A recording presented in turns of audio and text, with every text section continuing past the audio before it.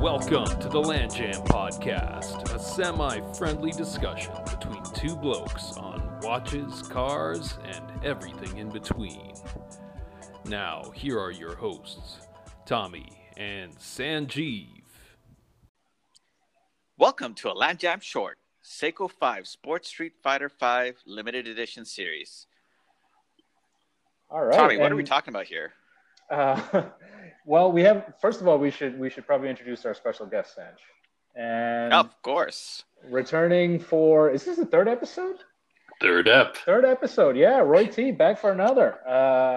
He's our Seiko specialist for the weird Seiko watches. I have no other talent.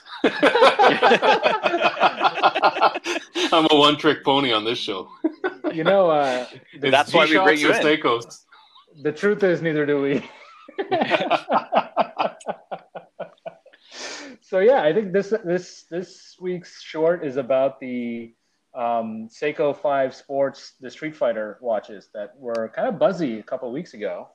Mm-hmm. And we should kick off and first say, Roy T, were you a Street Fighter fan, when this was all the rage back in the day? Oh gosh, I mean, we're on the latest iteration of Street Fighter 5 I think it came out in 2013 or 2012, so it's due for a sequel. But I've been a fan since Street Fighter 2. I remember, as a child, just trying to find as many quarters as I can with my brother and I, and we would just go to the corner store, and there was always a lineup for this game, and you just had to put your quarters down, and that was like your place in line to come and play, and it was a winner go on kind of setup for it, right? Survive in advance, yeah. Yeah, pretty much, and it's a one-of-a-kind game, really. There's no other game like Street Fighter, and it has a global culture to go along with it. I was actually watching a short series on Netflix. They have this documentary series about video games, and one of the episodes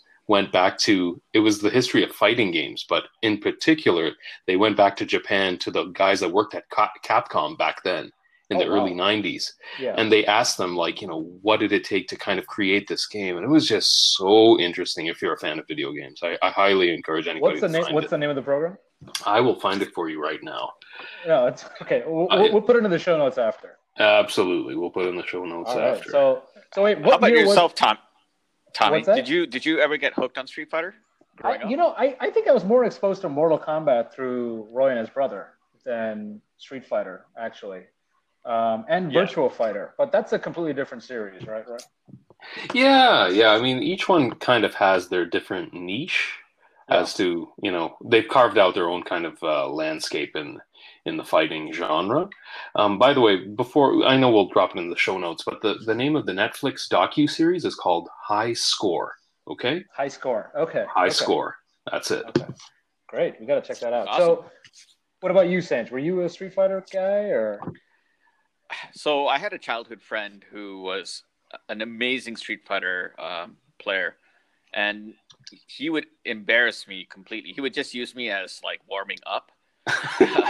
Test subject. Yeah. Because he was so just to good. get the knuckles kind of loose. Yeah, exactly. Yeah. Stretch the fingers. He's shaking the rust out on Sanj. Exactly. Hey, Sanj, you're garbage. 10 minutes. Not even 25 seconds. All right. Yeah. But no, he was incredible. Probably the best Street Fighter 2 player I've known in my life. But he loved every aspect of the game. He would even judge the pixels that would show on the screen as to determine what move was going to happen. It was so detailed. But to be honest, I was never a huge Street Fighter fan. Not so much into the fighting sort of thing. I was more into first person shooter, like Doom, Quake, and all that stuff. This is like the beginning of a documentary where the kid becomes like a school shooter or something. Oh boy. Hopefully not. Hopefully that phase is past. This is a cautionary tale in the making. Boy. Yeah. Oh boy. This is Stepped on a landmine on that one. Yes, this podcast short has gone downhill thanks to Tommy and his Time to go vivid dark. imagination. So wait, Roy, who was your favorite character on Street Fighter? Who did you like? My absolute favorite is Ken. Ken. Okay. And who's Ken for people who Ken is it's an international consortium of fighters, right? There's one from every corner of the world, but Ken is one of the American characters. There's a few. Him and Guile, I think, are the only ones that are American. And he's pretty much the counter to Ryu, which is the Japanese fighter in the game. So they're kind of like two sides of the same coin. Yeah. Okay. But he's my favorite. He's your favorite. As far as American characters goes, I believe Jean-Claude Van Damme did a phenomenal job playing an American Guile in Street Fighter. Oh gosh! Oh wow, the movie! I have seen the movie. Oh my god! I don't know about that. I regretfully saw that in theaters because I was like excited. Ooh, you watched that in theaters? Dear God. Yes. Okay. Regrettably. I feel like a kid version of me would have known that's a bad movie. I don't know how you felt for it. Exactly. Poor life choices. All right, now. So just to give a kind of an overview of what the watches actually are. So this is kind of dovetails with the Seiko 5 Sports relaunch, not the SKX, but the SKX's successor. And what Seiko is doing is basically using that watch platform as a canvas to kind of do limited editions and special editions. They did one with the guitars from Queen, I think, sometime back, and that was actually pretty successful. So all these watches are kind of similar as far as their architecture. They've all got that 4R36 movement, which has the 41-hour power reserve, the 21,600 beats per hour beat rate. It's a real workhorse movement. And all 6 variants will be limited to 9,999 units each, and will be sold actually starting this month in September 2020 at an MSRP of around 450 euros. So no matter what model we're talking about, they're all kind of going to have these basic specs. Roy, I don't know if you want to kick off and kind of do the first couple and walk us through them. Yeah, sure. So the first one that we have, I believe, I'm looking at it on the site as well as going over the notes. So we have the SRPF19, which is known as the Ryu. Yeah. So, they're starting with the classic characters. So just for everybody that doesn't know it as yet or hasn't clicked on the webpage, they've chosen 6 of the classic characters of the Street Fighter lore. So that's Ryu, Chun-Li, Ken, Guile, Blanca, and Zangief. And the Ryu one, I got to be honest with you, like it's sporty, and it represents the character very well in terms of the colors. Yeah, it reminds me also of his training gloves as well. One thing I can say for all of these watches now, since we've had a couple weeks to kind of brush up on it since the release, and I watched the trailer and I didn't think too much of certain watches, but now that I see them on the website, I'm telling you one thing. They've absolutely nailed a lot of the characteristics of the character. They've integrated it well into the design of the watches. Right. For every single one. The Ryu one is actually, it's a blend of, red, black on a white face. And it looks kind of like well worn. So I think that's kind of symbolic of Ryu's background as a very dedicated fighter. He's all about practicing and training. He's very humble about his capabilities. And I think that kind of reflects like a kind of hardened edge and a lot of wear and tear to refine your craft. So the red and black is supposed to kind of evoke his gloves, I guess, right? Yes, yeah, those are absolutely. The gloves that have been beaten up over the years. And practicing. I guess the white is his uniform. I guess the scratches on the bezel, that's deliberate, right? Yes, yeah, absolutely. I think that's just to kind of represent his fighting background and just the, just the battle-worn looks of a fighter that's been dedicating his life to it for such a long time. And I guess the cool thing is for all of these watches on the case back, they've done something, right? Yeah, that's right. So on the case back, I think for Ryu, the control inputs for his Hadouken attack are actually printed on the case back, right? That's it. Which is pretty cool. I guess it is. It's something for the fans. Something very, very unique. This is Seiko. This is classic Seiko. They're always going with something that is not for the masses. They're really tapping a niche market So for this special edition Street Fighter release, they put little things in there that only somebody that played the game and knew all the mechanics of the moves would know. And I think that's a really great nod to the fans. Yeah. Okay. So what else I got? All right. So the next one that we have is so the Ken watch is the next one, which is, as I mentioned before, Ken is kind of the he's the yin to the yang of both him and Ryu. Like, just to give you some background, most of their fundamental mechanics are identical. They're kind of rebranded as characters. So, they're kind of going with American Ken as a more confident, slightly arrogant, overconfident fighter. And Ryu is the one that's very capable, but he's not as pronounced. Like, his ego doesn't precede his skill, Gotcha.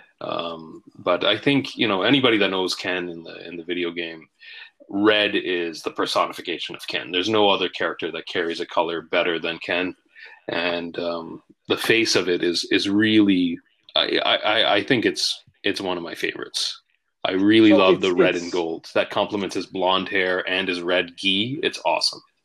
That's pretty cool. So just for people who aren't seeing, the actual bezel has gold on the edge and then a red and black, I guess, bezel insert, and the dial is black with black markers. Yes. But a gold, I guess, outline for the hour, minute, and seconds hand. Yes, exactly. Yeah, it's very striking. It is. The contrast works really, really well for the design.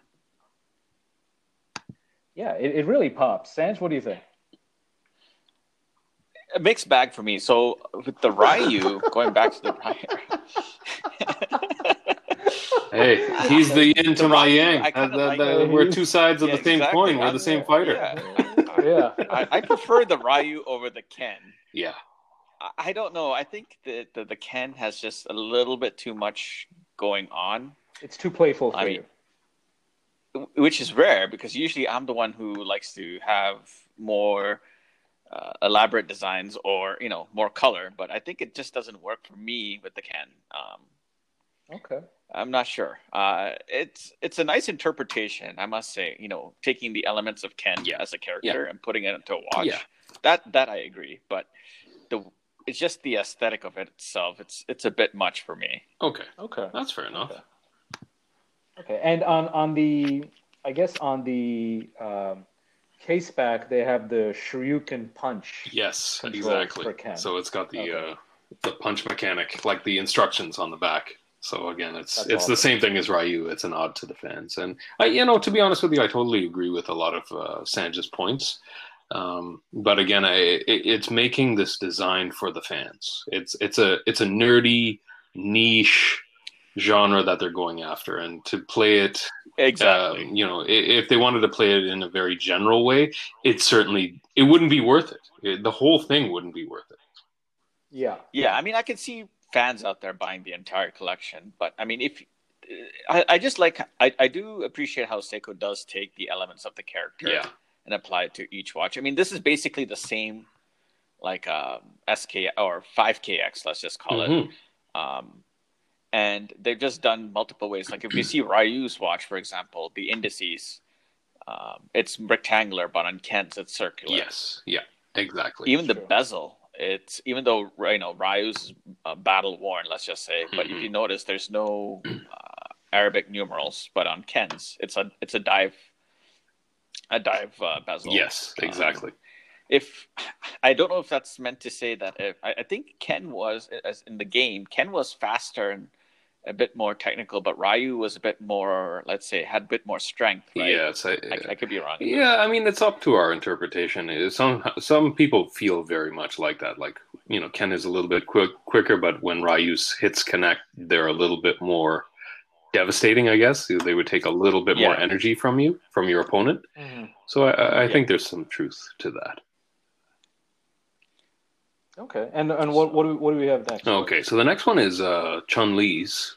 So, Chun-Li is a fighter. She's an Interpol officer. That's her background. She's a Chinese Interpol officer in the video game. And Sanj, we got the right guest for this episode. Let me tell you. Yeah. I know. Don't know that level of detail, Street Fighter. But, so carry on, Roy. Well, she's a very traditional.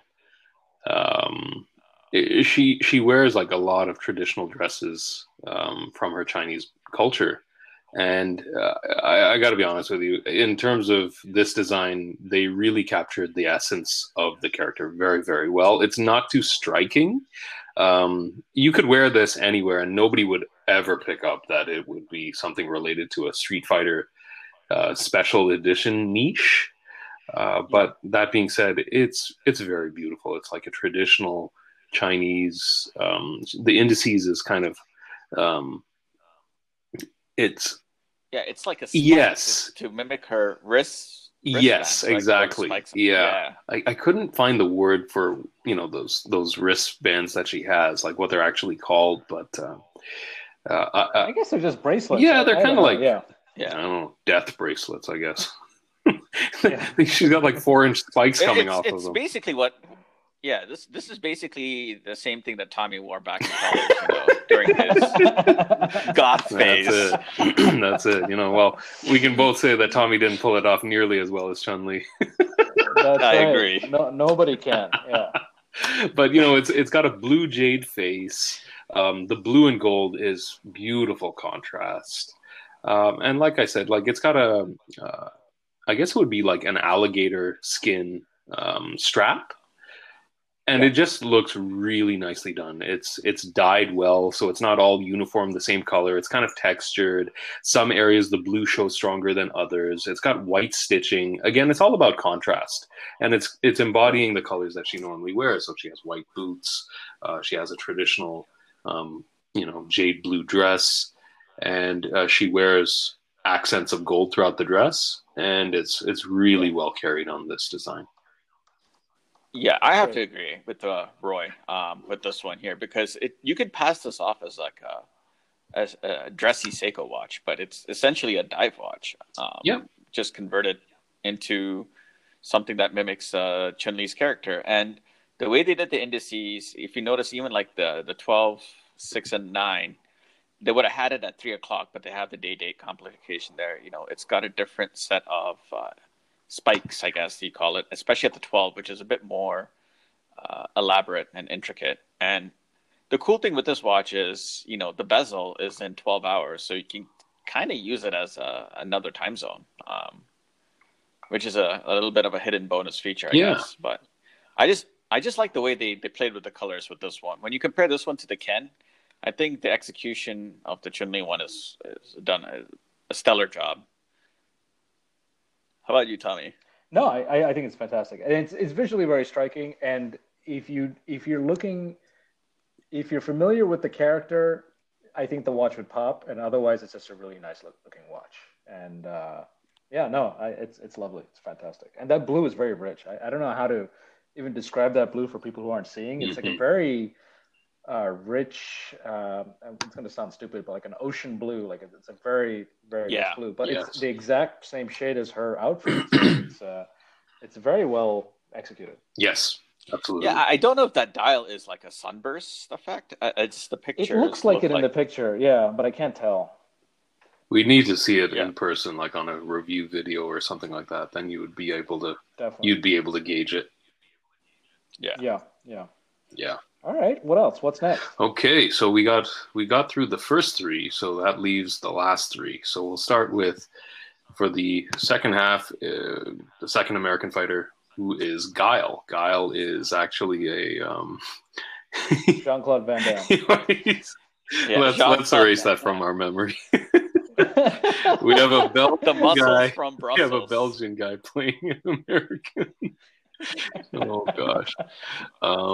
But yeah, he's a military fighter. He's kind of like a commando. The only thing I can ever tell you that's ridiculous to this character is his haircut. Like that would never fly in any military. It's just absolutely ridiculous. But that being said, it's a Brooklyn blowout. That's exactly it. It's a Brooklyn blowout for a military soldier. He's got a tour of duty on the Jersey Shore. Man, that's what that's it. He's the Street Fighter situation. Jersey Shore military man. We got a situation here. GTL. We got a situation. It's a GTL, totally. Guile, tan, laundry. That's it. GTL assassin. That's what he is. But getting back to the design, it's so military inspired. It's crazy. Again, this is one of those things that, although it's this special edition is for Street Fighter fans, you could completely pull this off as a kind of military inspired design. I don't think anybody would ever pick up that this is connected to Street Fighter, but it does show the character's background of his military roots, and it's very inspired. It looks strong, it looks tactical, very utilitarian. It's got kind of a camouflage face. It's got an army green bezel, which I really like. And yeah, it's very traditional. It's got its So the one thing I do like about this one is the use of numerals on the indices. I think the choice that they've made is very nice. I think I kind of want Seiko to apply that. I like that font. Yeah. I love that font. And at 9 o'clock, I guess those are his dog tags. I think so. Like it does look like that. Let me. No, you know what? I'm sorry. That's not. That's his partner. There's a background story to it. Charlie Nash. Yeah. So Charlie is another commando. That's kind of like his squad partner. And in the story, he goes missing for a while, and he's believed to be KIA. So he carries those dog tags in remembrance of his friend. That's really cool. That's very subtle. I didn't even catch that. I had to zoom in on that. But again, it's one of those things that it's a nod to the fans. Yeah. Yeah, you have to be a fan of the game. And his caseback move is, I guess, the Sonic Boom. That's classic Guile. Gotcha. All right, cool. Yeah, it is a dog tag. You're right. It is his best friend, Charlie Nash, that he keeps with him to cheer him up and stay sharp during his fights. Gotcha. Very nice. Gotcha. Yep, it's the Sonic Boom. That's the case back. All right, so the next one is kind of striking. It's the red and yellow SRP F24 or the Zangief. Right. Is that Zangief? Am I saying that right? You got it. Zangief. Yeah. So what do you think of this one? It hits all the marks in terms of the colors as well as the character. Zangief is a guy that's a Russian fighter, and his background is grappling and wrestling. His body is a testament to his strength, and I think that's embodied. And red and gold, obviously, harkening back to the former USSR traditional colors. I was actually thinking Spain. Oh, well, It's a Spanish flag. I don't know about that. Makes sense. Yeah, it makes sense more as a USSR. It does. Yeah, you may want to stick with Mortal Kombat here. Even that's exactly. But going back to a character with that kind of strength and power, I think this looks really strong. Like the watch looks like it can take a kind of beating. It's very simplistic. It's trying to win you with just the simple aesthetic and just how tough it is. So it's traditionally red and gold. The numbers are very large, and the indices are they're marked, but they're not as pronounced as the numbers. And it's cool really nice. Is the bezel is actually studded like his Yes, belt. Exactly. That's It's very subtle. I was just about to point that out. And the case is gold, so I guess it's kind of sticking with the yellow-red theme. Yes, exactly. Yes, and that's I really like that actually. Man. All right, so what do we have for last? Last one is Blanca. Blanca is from Brazil. He's a Beauty and the Beast kind of guy. He looks like half man, half beast. He grew up in the jungle, and it's to kind of represent, like, when I look at this watch, it looks very feral to me. It looks very, it looks aggressive in a kind of beastly way. And The colors that they chose are bang on. I mean, I know it's a very polarizing design, but this character is obviously very polarizing as well. He's not a human fighter. He's something in between, right? So you can just kind of see the. I feel it's emoting a kind of like aggression around the bezel. If you look at it, there's a contrast of the traditional flag, obviously of Brazil. There's green and gold, but it's kind of like almost like scratched up or clawed apart. And then when you contrast that with the watch face, which has the indices are marked just like what's it? They're like teeth, and it goes back to like the Seiko monster. Yes, the monster, exactly. Thank you. So the fangs, although it looks like it's been pulled from there, it complements this design really, really well. And the hands are yellow too, which I think actually kind of work. I think so too. I really matches like it. The bezel. Yeah. This kind of reminds me of like if they were to like. It looks like a watch from like the Rio 2016. Yeah, that's exactly what Olympics. I was thinking when I looked at this at first. It reminded me kind of the logo of the Olympics in Rio. Yeah, it just reminds me, of like an Olympic looking like motif or something. But Blanca's from Brazil, right? So makes sense. Okay, so all right, so that's the whole collection. What's your pick going to be, Roy? Oof, good question. To be honest with you, it's if I'm going on the evaluation of something that's as close to the character, I think Blanca's is the win. I would say, even though it's the most polarizing design, it's the one that's very obvious. Like if you look at it and you knew what they're trying to communicate in the design. Oh, by the way, the bezel is actually like it's showing an electric discharge pattern. That's the contrast between the he can charge electricity and shock people in the game. So the shakiness or the discharge pattern is on the actual bezel. That's really cool. That's really cool. That's really cool. Wow. Okay. All right. Okay, so you're gonna take so Sanj? Yeah. Sanj, what do you take? So if I were to pick the watch that I wanted to buy, it would be the Ryu. Yeah. But as a character, the watch that is most representative of the character, I would have to say it's the Chun-Li.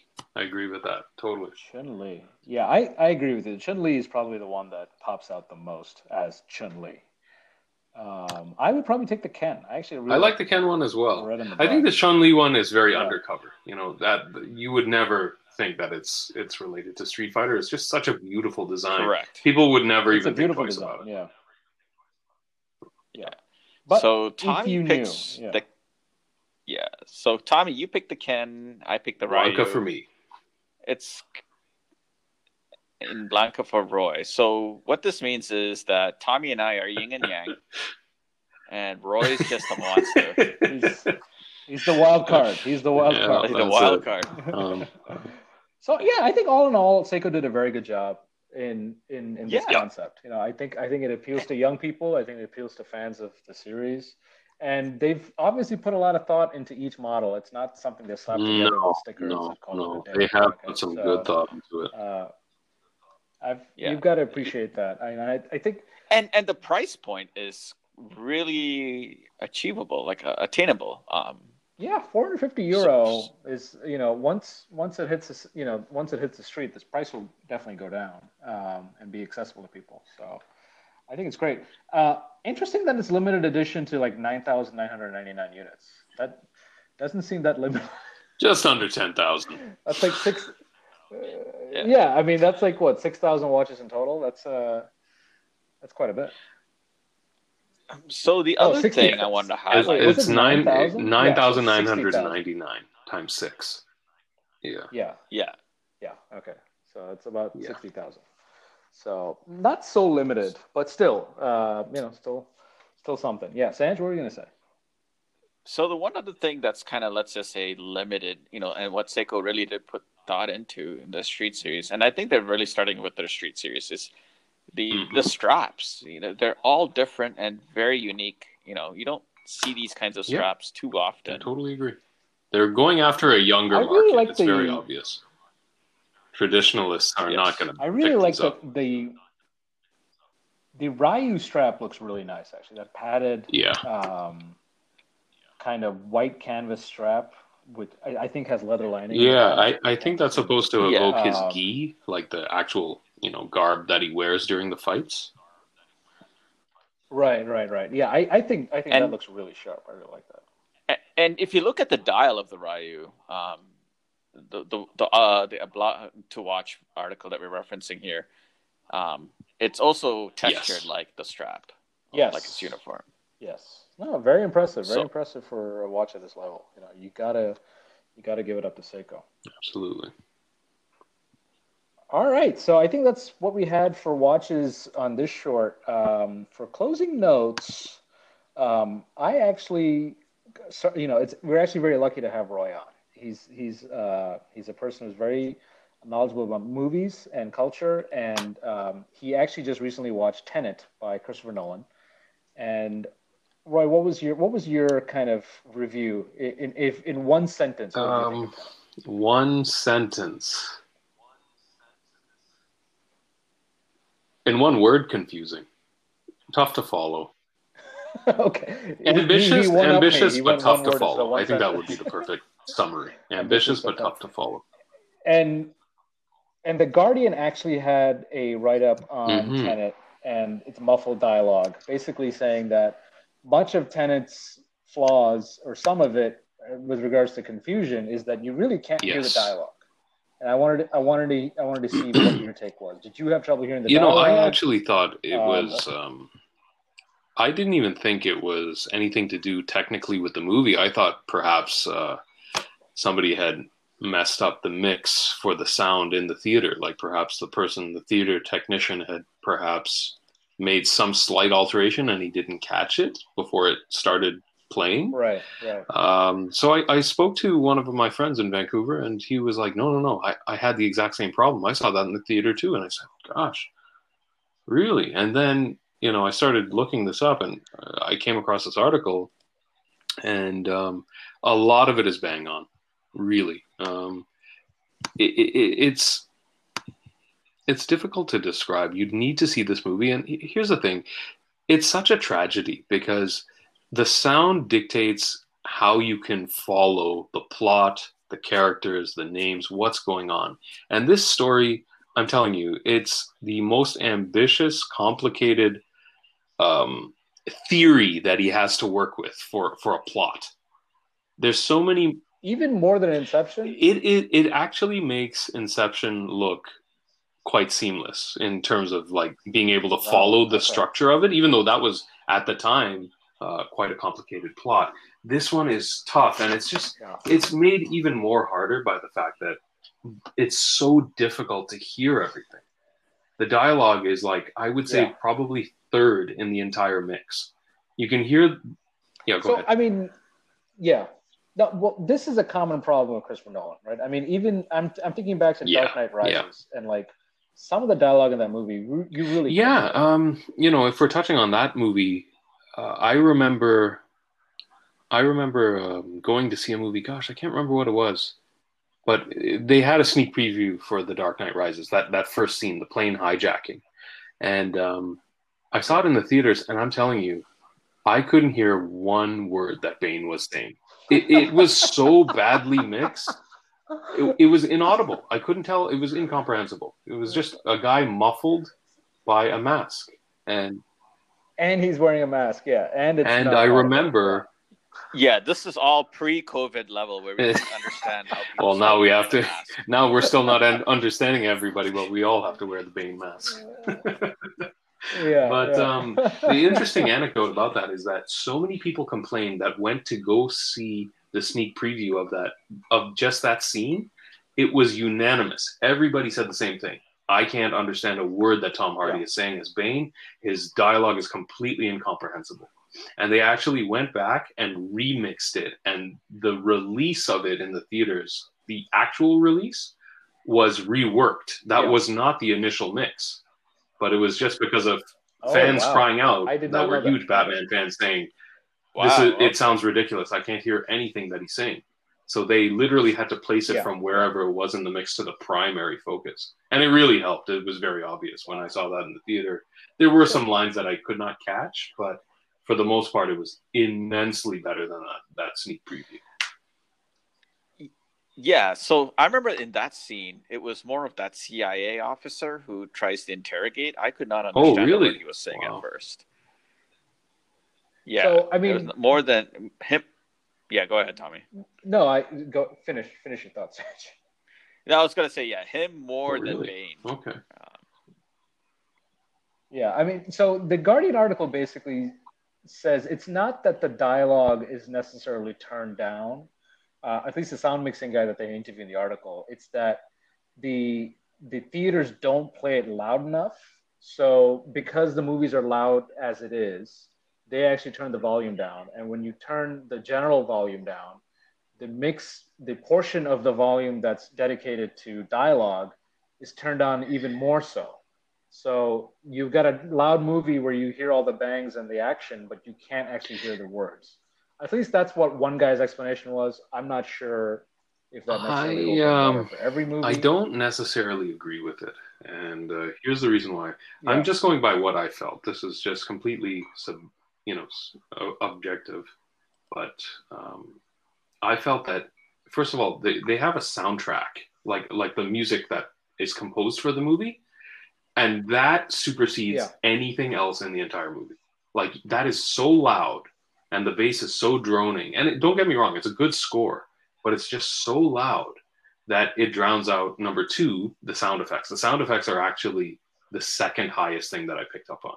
And then third, I would say, is the dialogue. Okay. So it was like... Okay.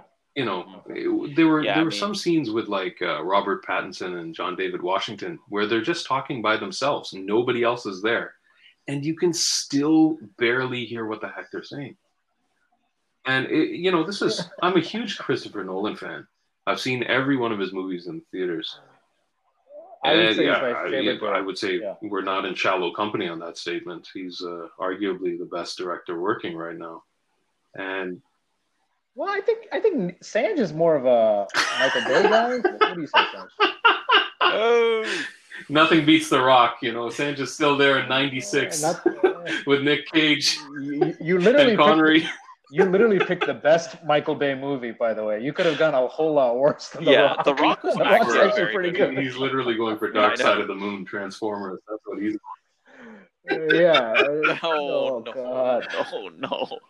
Basically just commercials. Yeah. So, So I guess, I mean, I don't know. Has Christopher Nolan ever discussed anything about this? Has he ever responded and said, maybe I need to change the From mix? what I can tell, no, but I'll be honest with you. I think, first of all, I don't even think this movie is going to make its money back. It is on a technical level, this is a masterpiece. It really, really is. The cinematography, the special effects, everything. It's just marvelous. It's just unfortunate that, especially in this COVID time, where you have this is the first major movie to be released into theaters this year. And they pushed it back as much as they could. They just finally bit the bullet and said, well, we got to do this. And when I went to see it, there was no more than 50 people in the theater, and that seats 300 people. So I guess what I'm trying to say is the mix has an impact on the people in terms of if they enjoy it or not. And I think that affects word of mouth as well. If I'm telling you I couldn't understand anything in that movie, how inclined are you in this climate with COVID? How inclined are you to go see it based on what I'm telling you about it? Not likely. So roll the dice. It might seem very petty, but I think it's getting financially impacted by this, I'll be honest, very bad mix for the sound. It's really I've never seen a movie this garbled. Yeah, that's the perfect word. Even Dunkirk sometimes the sound and the soundtrack sometimes came over the dialogue, but it was never to a point where you couldn't hear what they were saying. for minutes on end. Yes. This thing, it's like 30 minutes. It doesn't matter where the scenes go. What the heck's going on in the plot? You can't hear anything. Yeah, I mean, but this is a problem even at home. Like, I'm watching TV now solely with subtitles. Like, I can't hear a word of dialogue spoken anywhere. I don't know about you. do watch it, but I have used subtitles a lot. I think it's more with your age. You're getting up there. Hearing aids running out of battery. At the end I need one. At the end of the movie, the hearing aid battery's tapping out. Exactly. I'm looking for double A's by the end of the movie. No, you're not the only one. To be honest. Yeah, I've noticed that with several.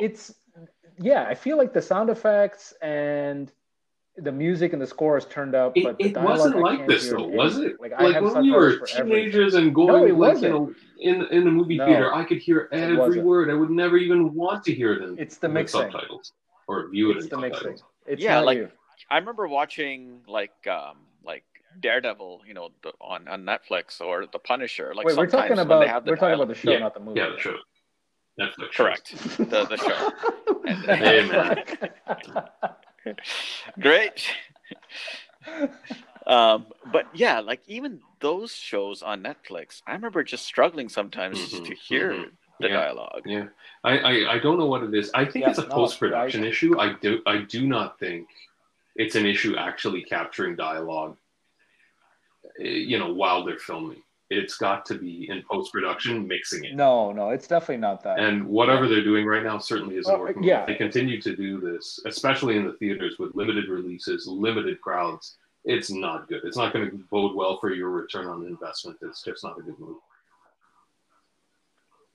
Yeah, it's true. I mean, so I guess your recommendation is watch the movie, but watch it on. You know what? I'll say this. I think I would probably like this movie more than I did with subtitles. And I've never said that about any movie, but I will say it for this movie.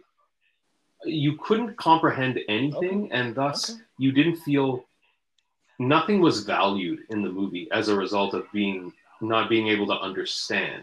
Like the plot is very complicated as it is. And if you cannot pick up the dialogue, you can't bridge the gap between what you don't know and what the plot actually is. So I would say, hands down, watch this with subtitles. You'd probably appreciate it the second time around. I certainly hope I do. Mm-hmm. Okay. I like how Tommy mentioned, watch it on Blu-ray or DVD. Forget streaming.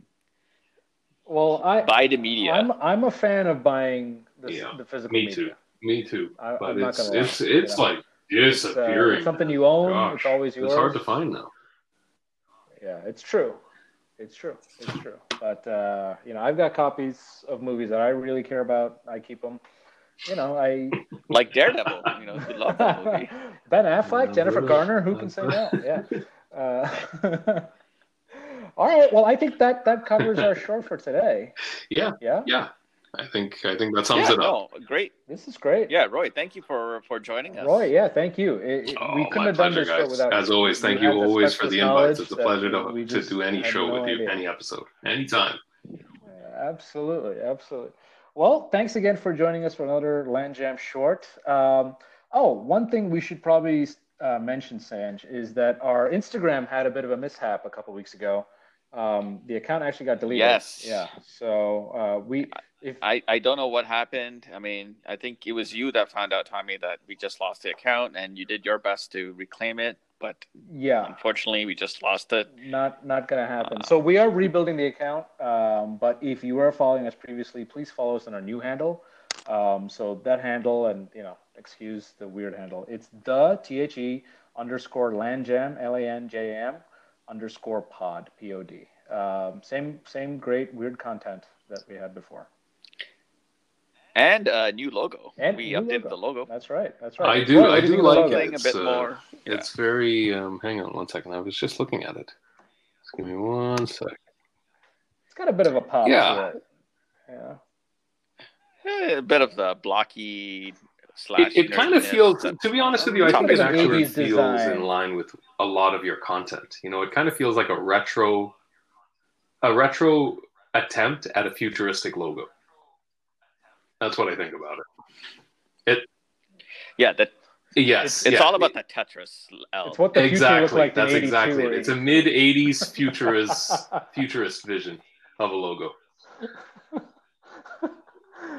You know, like if Patrick Bateman listened to a podcast, he'd probably be showing the logo for his podcast. He's a fan of the LAN Jam logo. That's high praise. That's high praise. That's the best compliment we could have got.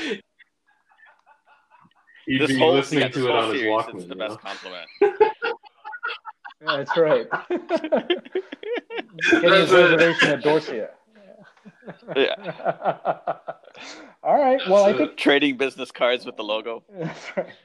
Well, I think that covers it for our short this week. Thanks again for joining us, and as always, please like and subscribe wherever you get this. Thank you.